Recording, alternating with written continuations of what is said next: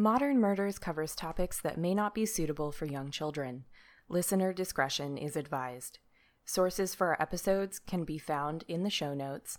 Photos relating to the episode can be found on our Twitter at Modern Murders.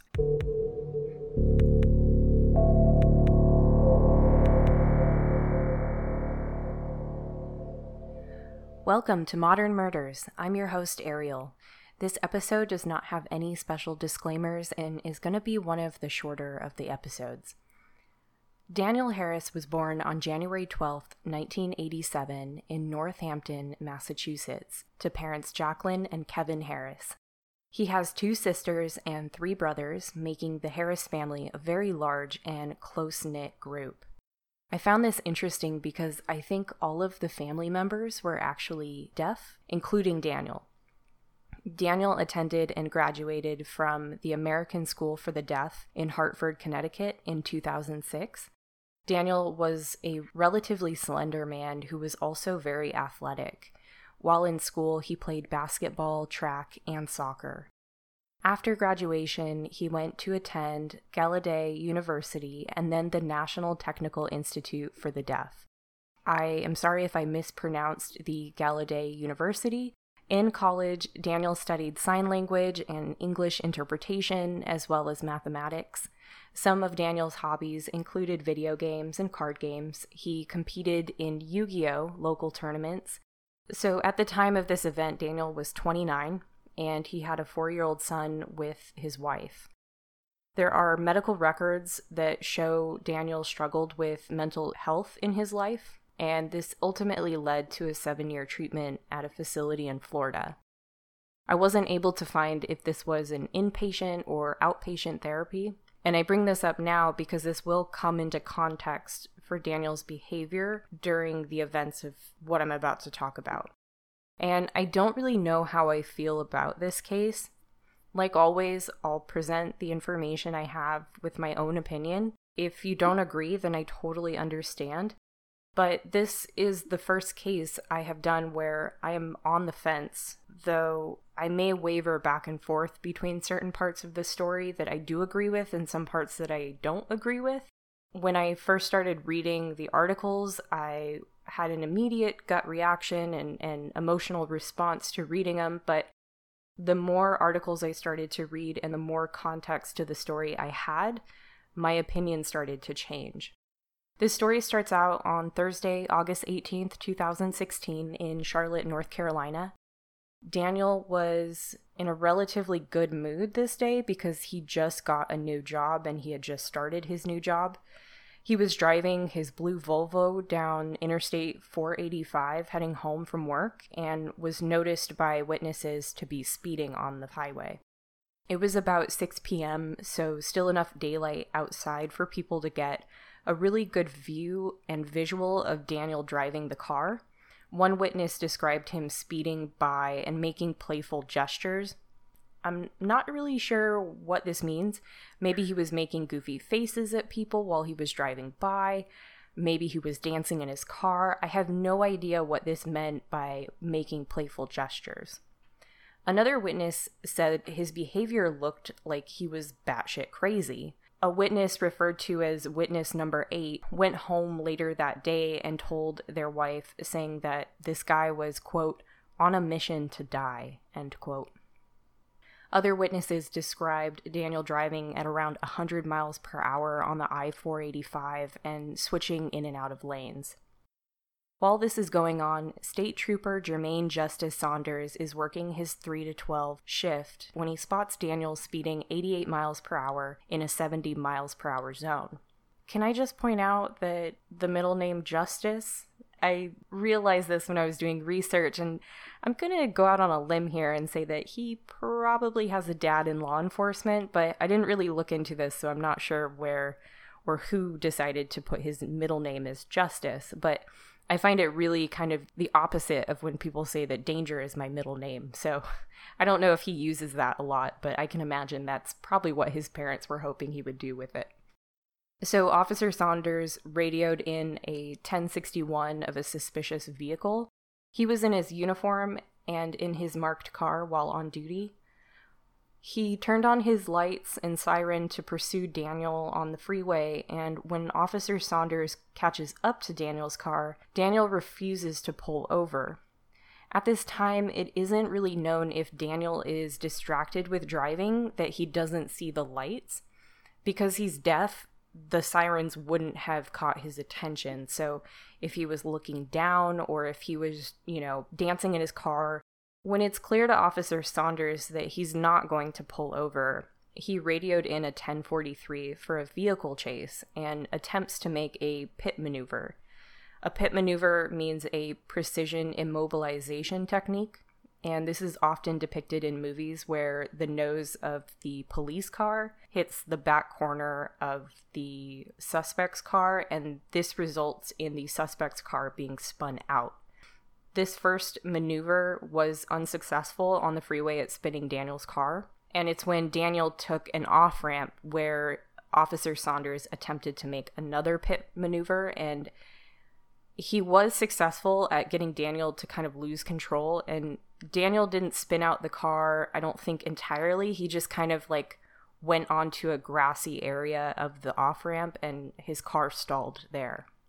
When Daniel's car stalled, Officer Saunders pulled up and stopped perpendicular to the driver's side of Daniel's car. 2 witnesses had followed the car chase to help out Saunders if he needed it. These witnesses would later continue to follow the chase up until Daniel gets home. I don't think that both of them followed. I think only one of them did. But I thought this was really interesting that 2 people would see a car chase and just kind of follow it and stop when the other vehicle stopped.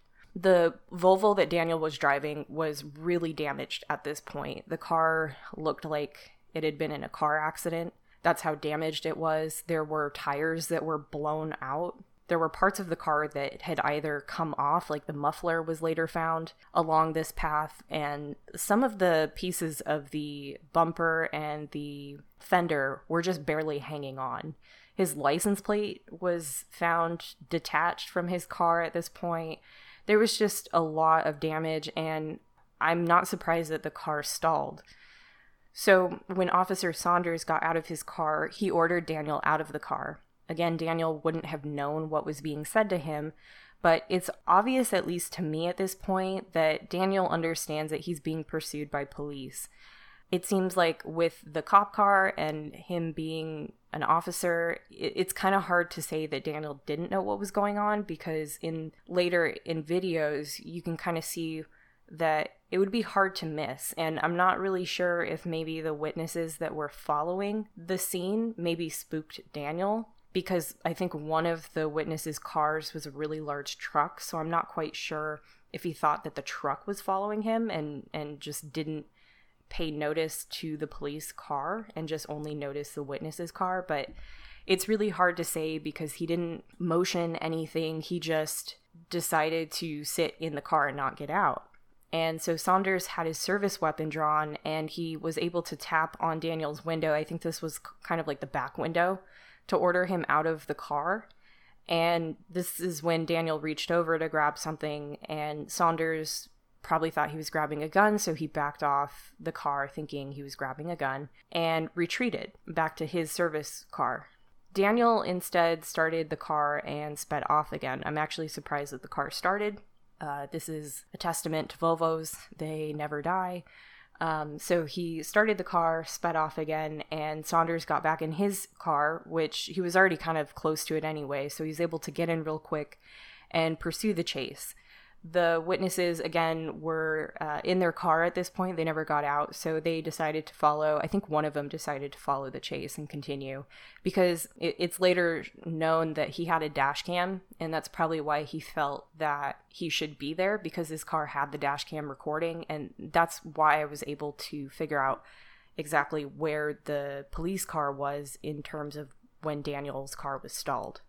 It's important also to note here that Officer Saunders' squad car did not have a dash cam. So if the witness had not been there, there would be a lot of the story that, or probably the entire story, that would have been just solely up to witnesses and Saunders' statement. But the fact that we had like a little piece of dash cam footage kind of showed the full damage of the car at this point in the chase, and that Daniel started the car and left again. One of the witnesses that had stopped, probably the one with the dash cam, but I wasn't able to confirm this, he was formerly in law enforcement as an officer. The pursuit continued in the direction of Daniel's home, and he was still driving erratically since his car was so damaged. Again, there was a trail of car parts, and 2 of his tires at this point were blown out. So he was having a hard time keeping control of the car, and he was kind of just swaying side to side in the car while he was trying to drive down the road. He actually almost hit a pedestrian because he was driving so erratically. The pedestrian was able to see him coming down the road, and they were able to get far enough away from his path to not really be in any danger. But I can imagine that had they not been paying attention, or, maybe had their earbuds in, listening to music, they may not have seen or heard him, and that could have been really, really bad. So I'm happy that the pedestrian was able to get out of the way, and this pedestrian was later going to be a witness to the events. The pedestrian would later be interviewed by police. So Daniel turned onto his street where he lived, and he stopped his car just outside his home on 7 Oaks Drive. Officer Saunders stopped behind his car with a couple feet distance. I would say several feet distance. There was probably maybe 7 feet of a difference between the cars. And Saunders got out of his car with his door open and his gun drawn to order Daniel out of his car.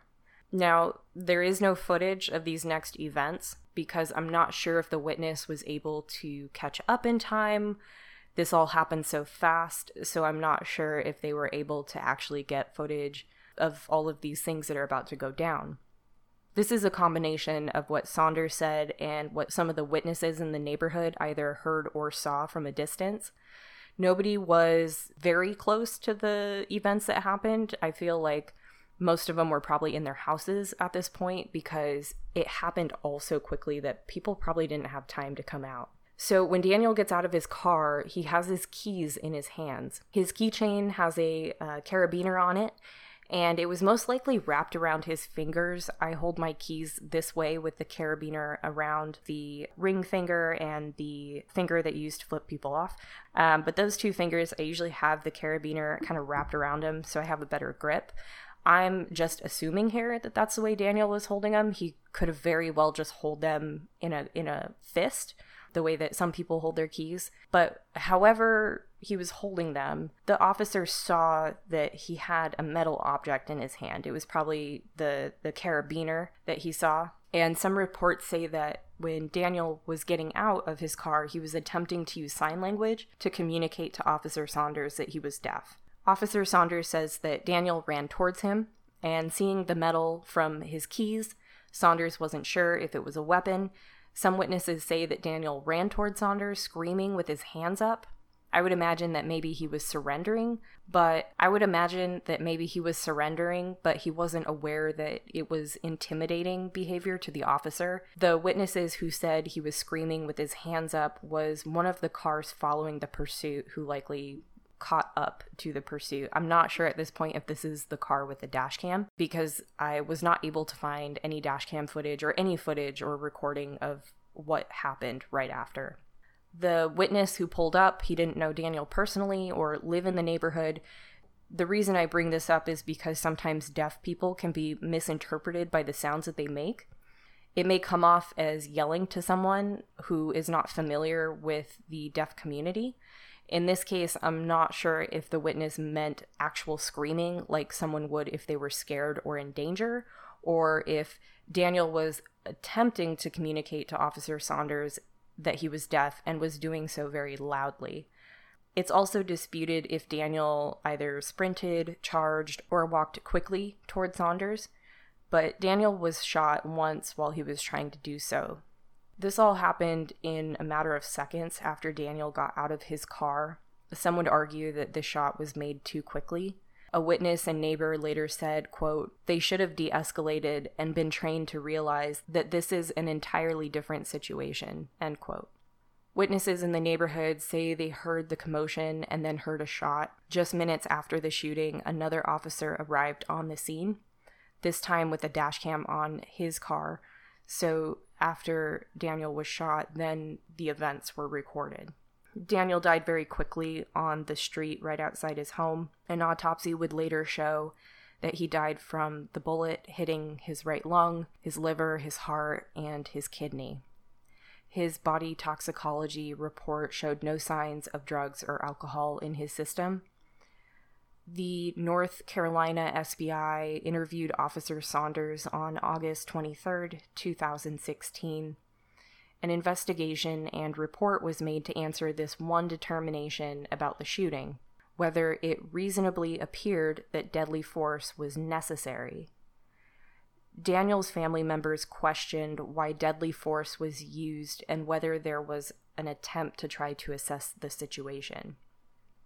Officer Saunders did not have the means to use non-deadly force because his service taser was not on him that day. It wasn't a matter of him forgetting his taser, but the taser was being analyzed in relation to another case. I'm not sure about the details of that other case or why the taser needed to be analyzed. Officer Saunders did not have a dash cam on his car nor a body cam on him, so this report was made based on his interview along with the witness interviews and the footage from the witness dash cam and the second officer's dash cam when arriving to the scene.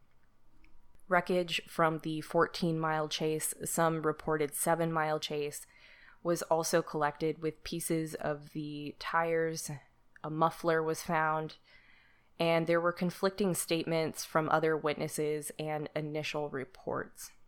Some of the witnesses recall Officer Saunders saying he could not see what was in Daniel's hand, and then he later stated that he thought he saw a metal object in Daniel's hand. While investigating this case, a few problems in Daniel's history came up. I had mentioned his 7-year psychiatric treatment, and this was brought up during the investigation.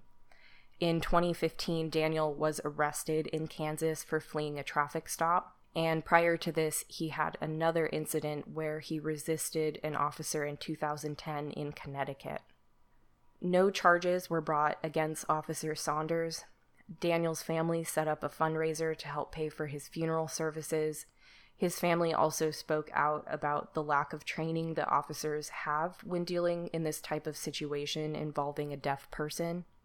At the time of Daniel's killing, the DMV has a database that alerts officers when they run someone's ID, such as their driver's license, but there is no alert system for when they run a license plate that is registered. This is something that his family wanted to push to have done because if somebody has a disability or if somebody has some sort of, impairment, the officer would need to know that when approaching. There is basic law enforcement training when dealing with a deaf person. It's unlikely that Officer Saunders used this training knowledge when he interacted with Daniel, and it may not be something that he had ever encountered before. This may be his first time being involved with someone who was deaf, so even though he had the training, I'm not sure how frequently he used it. So here's where I have some issues with the case. I am against officers using deadly force so quickly. And I do feel like it was used rather hastily in this situation. The witnesses, such as the neighbor, would agree that there was a lack of an attempt to assess what the situation was before the shot was fired. On the other hand, some of the witnesses saw Daniel behaving and driving erratically. Some could say that he was a danger to the community by almost hitting a pedestrian. And some would say that he was disobeying police orders. Even if you gave him the benefit of the doubt the first time when he didn't pull over, it's really hard to know what was going through his head when his car, spun out. It's just hard to understand why somebody would continue a car chase. They just got a job. They're really happy about that job. I would imagine getting arrested would probably impact them, but if you're just getting a speeding ticket, that wouldn't make you lose your job. So I'm not quite sure why he decided to do what he did. This is very important context to the mental state that Officer Saunders was in when Daniel stopped his car and got out. I still think that more could have been done to de-escalate the situation, but if it is true that you don't know what's going on and someone is running towards you or even kind of charging towards you in a quick way, it forces you to make a decision very quickly. And I'm just wondering if maybe Officer Saunders was not given the opportunity to really assess the situation, depending on how Daniel was acting. When your adrenaline is pumping, sometimes time speeds up, sometimes it slows down. So I'm not sure if Saunders' adrenaline was pumping or if he was completely calm during this whole situation. Based on his story changing slightly from initial questions being asked to later, I'm going to assume that he was probably in an anxious state when he was first questioned by the police officer that came up on the scene. I wanted to cover this case because I first went into it thinking one way and coming out on the fence after doing some more research. The reason I went into defending Daniel first off is because encounters with law enforcement and other emergency personnel is a constant issue with the deaf community. In this case, I am not quite sure how it would have played out if, number one, if Officer Saunders had his taser on him that day, and number two, if Daniel had pulled over on the freeway before the pit maneuver. We can speculate what would have happened, but all we know is what did happen. I'm usually pretty hard on police officers using deadly force, and again, I don't think that deadly force should have been used in this situation, but that's all that Officer Saunders had. I don't know if he had his baton on him or if he had mace, but I would imagine that would have been better than shooting somebody in the heart. When I took American Sign Language in college, my professor told us about a story where she was pulled over and she had guns drawn on her. She was distracted while driving and didn't see the lights, and she didn't hear the sirens, obviously. So police thought that she was trying to evade police and pursue a car chase. So when they pulled her over and she stopped her car, realizing that she's being pulled over, they had no idea if she was going to resist or if she was going to be a danger. It was a complete misunderstanding that could have gone terribly wrong had she not been quick on her feet and careful about the gestures that she made. She told us that when you're deaf, the gestures that you make, you have to be very aware about the people that you're making them to, because you never know how somebody's going to interpret them. I don't know if this event was why she ended up having a cochlear implant. I know that she was telling us the controversy of having an implant. If you're in the deaf community, people are pro-implant, people are sometimes against it. But she did have one at the time I was taking ASL, and I'm not sure if maybe this close encounter was the reason why she ended up getting it. And I was pretty surprised when she was telling this story that she said it was one of the stories in her life that really, really scared her. She's one of the toughest women that I've ever met, and she has the craziest stories. So saying that this event scared her really meant a lot in comparison to what else she has gone through. She explained to us how using sign language can sometimes be misinterpreted, and that sometimes it can be misinterpreted as either gang signs or attempting to be aggressive, like trying to hit somebody. I can kind of see the gang sign, maybe. I don't know, that kind of seems like, I don't know how many gang signs attempt to show that much complexity. Attempting to hit somebody, I think that maybe some gestures could be like that. I know that some of them might look aggressive, maybe. But again, it's kind of a stretch. I feel like you would probably have to already have like some sort of heightened adrenaline or some type of situation that would make you over-assume what was going on. And I don't know if this played a part in Daniel's situation. I don't see how he would have gotten all the way home not knowing that he was being pursued by a marked police car. Especially since his car was struck multiple times and there was a moment where his car stalled. It's hard to know what Daniel's mental state was either during this time. He had no drugs in his system, and he was described by family as being happy because of his new job. This was a very unfortunate situation. Again, we only know what happened. We don't know what could have happened, but I feel really bad for his family, and when they were being interviewed by news media, they were just so hurt over this. It was such a big loss to their family. It was such a close family. They did everything together, and it always hits me when I hear stories about this where it only took seconds to fire just one fatal shot. I don't know what would have happened maybe if he was shot in the leg. I know that officers are trained to shoot to kill, but it just seems really unfortunate that he wasn't given maybe 30 more seconds to assess the situation. And I'm talking about Officer Saunders in this case. And unfortunately for Daniel, to try and, do something to make the situation better. If he was trying to sign to the officer, maybe he was signing quickly and frantically. I know that sometimes sign language can look weird to people if they don't understand it, but I feel like after a while you kind of pick up like, oh, this guy's trying to, sign to me or do something he can't hear. So I feel like, maybe if he had gotten 30 more seconds, that would have been established, and maybe the officer would have had more motioning hand signals to get down. So I'm curious how other people will react to this story. Let me know what you think by contacting me on Twitter or by emailing me. My Twitter handle is @modernmurders. My email is modernmurders@yahoo.com. Unfortunately, I no longer have the Facebook. I haven't had that for a while up for the discussion group, but I decided to get rid of my personal Facebook, so I am completely off of Facebook right now. I do still have my website up, so that's where all of my resources and photos of Daniel and the damaged car, I'm going to post those on my blog, so you can check them out there. I'll put the website link in my show notes, and I hope everybody's having a great year. This year is getting crazier and crazier every time I record, so hopefully by the next time I record, we will not be in a full-on World War III anarchy. So I have no idea what's going to happen next week. I'm recording this on what is today?